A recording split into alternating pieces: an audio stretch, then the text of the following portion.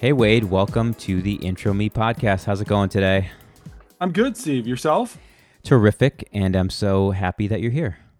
Yeah, thank you. I appreciate being invited. This is going to be the most serious podcast I've ever recorded in my life. Well, it's good to start off with a very casual person to be more serious, I guess. Yeah, right.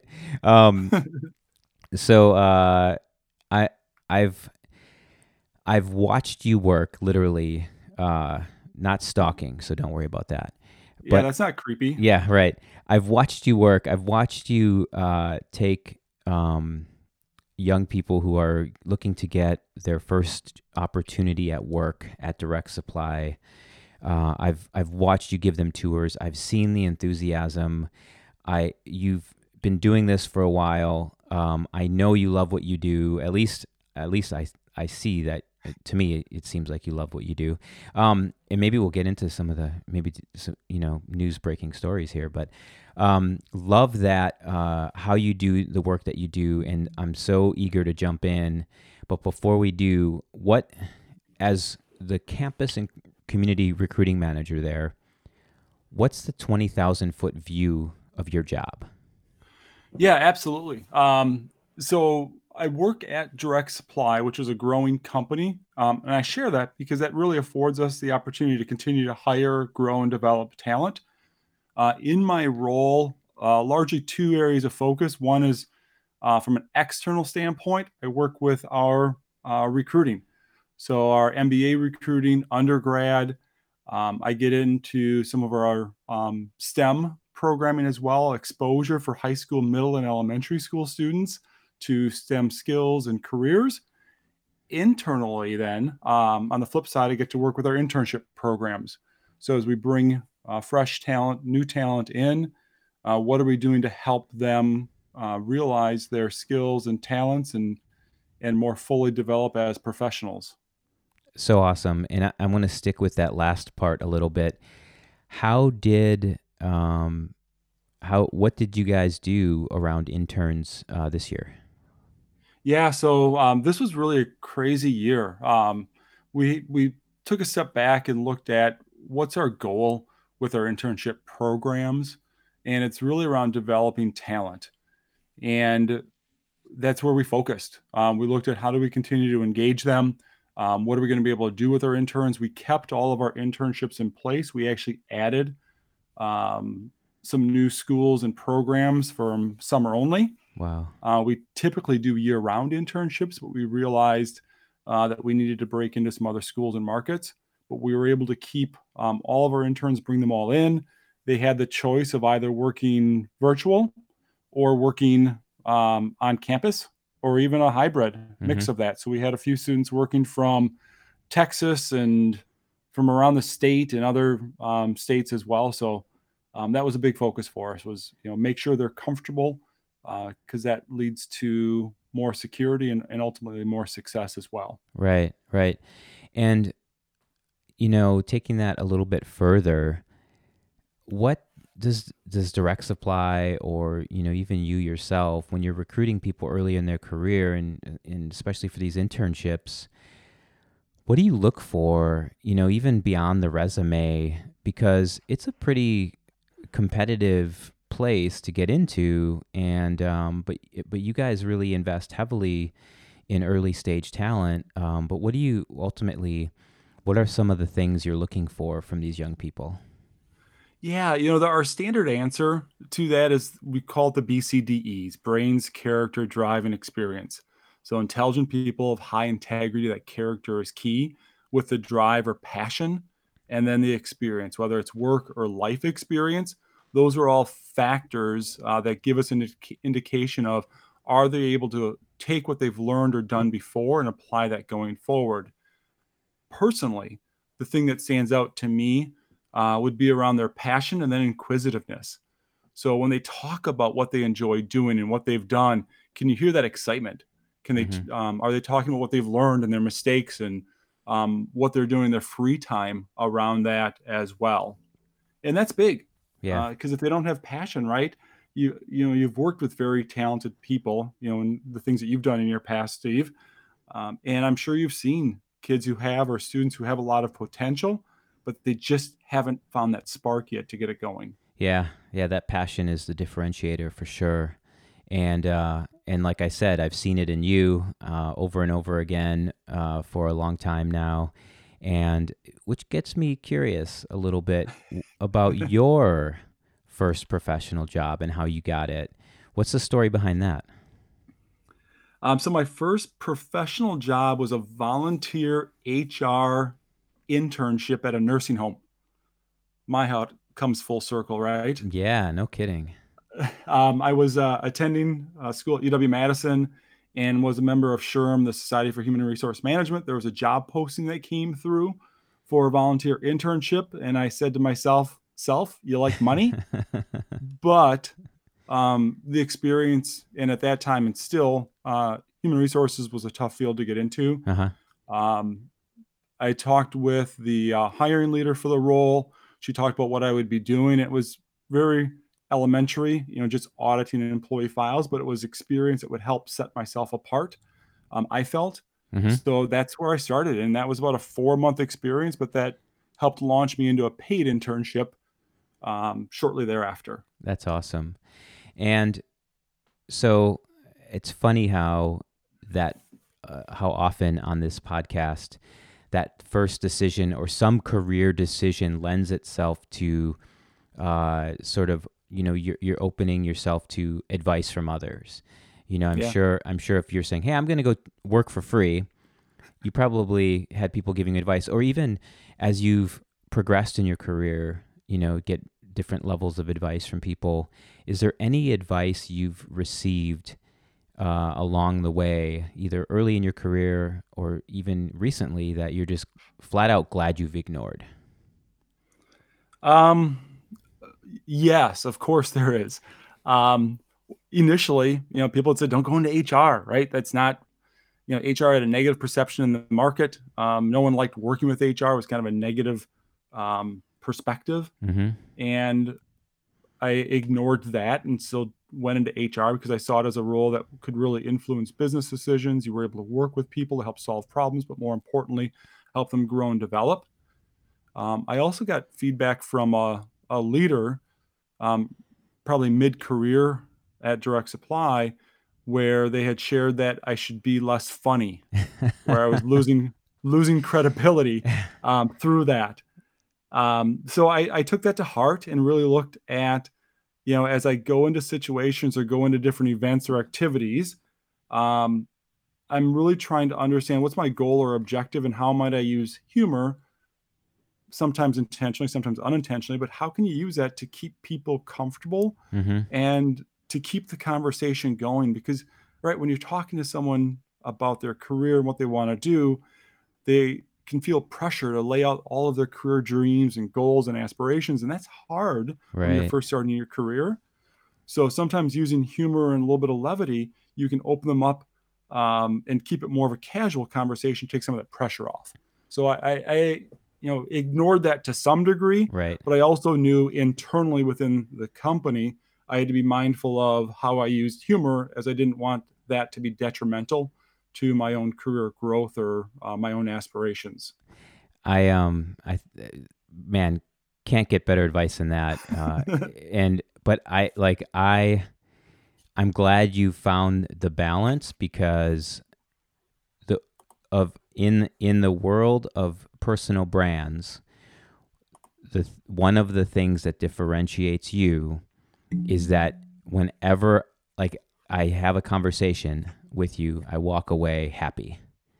And so I think you have found the right balance in how you use humor. Well, I'm glad that it's coming across the right way, and Yes. that's kind of what I'm hoping. So thank you, Steve. I appreciate you sharing that. Well, you're welcome. And let's stay on that theme. So, two pieces of advice that you said, one I'm gonna ignore, one I'll modify for for best use. What about a mistake you've made in your career that maybe at the time seemed not so great, but now you look back and say, I'm glad that happened. So oftentimes, as professionals, you view, growth in your career through leadership. And gosh, I want to be, a leader because that's where I can have the most impact. That's where I can get the most money, right? And you kind of tie success to money. To those factors, yeah. And Yeah. yeah, so I had also about mid-career at Direct Supply, I had started to build and take on. We centralized our recruiting function. I started to lead the recruiting team. Mhm. Um, and it was really then that balance between leading, growing, developing other people directly, the college programming that I really enjoyed, and then a family, which I Right. also really enjoy. And those things started to pull at each other. And I needed to do some soul searching to figure out what do I truly love the most, more of that long-term career growth and impact of others, or do I like from a campus standpoint, being able to initiate some of those conversations to peak and gain the interest of candidates to get them interested in how their career might grow at Direct Supply. And family, that was a given, right? That was a top priority for me. Sure. So I talked with our VP of HR about stepping out of the leadership role of leading the team and taking on more of a campus leadership role where I could still set the strategy and how are we going to impact and interact with campus and the different campuses, but not that day-to-day leadership of people to find a better balance for my own time. And I had friends telling me that that was a huge mistake, like Mhm. career suicide, right? You get into leadership, that's kind of what people aspire to. Why would you ever want to step out of that? But it wasn't healthy for me. Right. There was just too much pull for me between those three things, and I needed to stay focused on family. And I knew between those other two, I needed to pick the one that I enjoyed the most, and that was the campus programming. I can't think of a a better place than Direct Supply that would be more understanding of all of those factors. I And think they were, yes. yeah, Yeah. I think they um it's just a tremendous organization, and you started off the conversation with talking about people with integrity. That organization has integrity. All right. So, you're in HR. the, You see resumes, especially from people getting ready to launch their career. yeah. I bet you see a lot of buzzwords on those resumes. What is one of the funniest to you, or one maybe that you just are tired of seeing? As I talk with candidates, they'll talk about, I want to get my foot in the door. Uh huh. And I'm like, all right, so you've got one in, but one out. What's that really doing? Uh, and, I think students hear certain buzzwords like, that's really cool. I need to say that rather Mm-hmm. than being just their authentic and genuine selves. Mm-hmm. Speak in a way that you're comfortable, right? Because you're going to show more of your skills and talents and passion through that than trying to find the right word. Just use the words that are more natural and comfortable to you. Awesome. Yeah, and I'm so glad you say that, because that's been a common uh, bit of advice from the guests on the show so far, and then I always follow that up with, okay, so speaking of buzzwords, networking. What does that mean to you, and or what has it meant in your career? How do you guide people early in that process into the quote networking? Yeah. So I grew up on a potato farm, Steve, in central Wisconsin. Yeah. So when I mentioned to my dad that I'm going to a networking event, he's like, have fun BSing. And I'm like, it's not BSing. And early in my career, I didn't really realize the importance or impact of networking. And I knew it was conversations, right? You go meet people.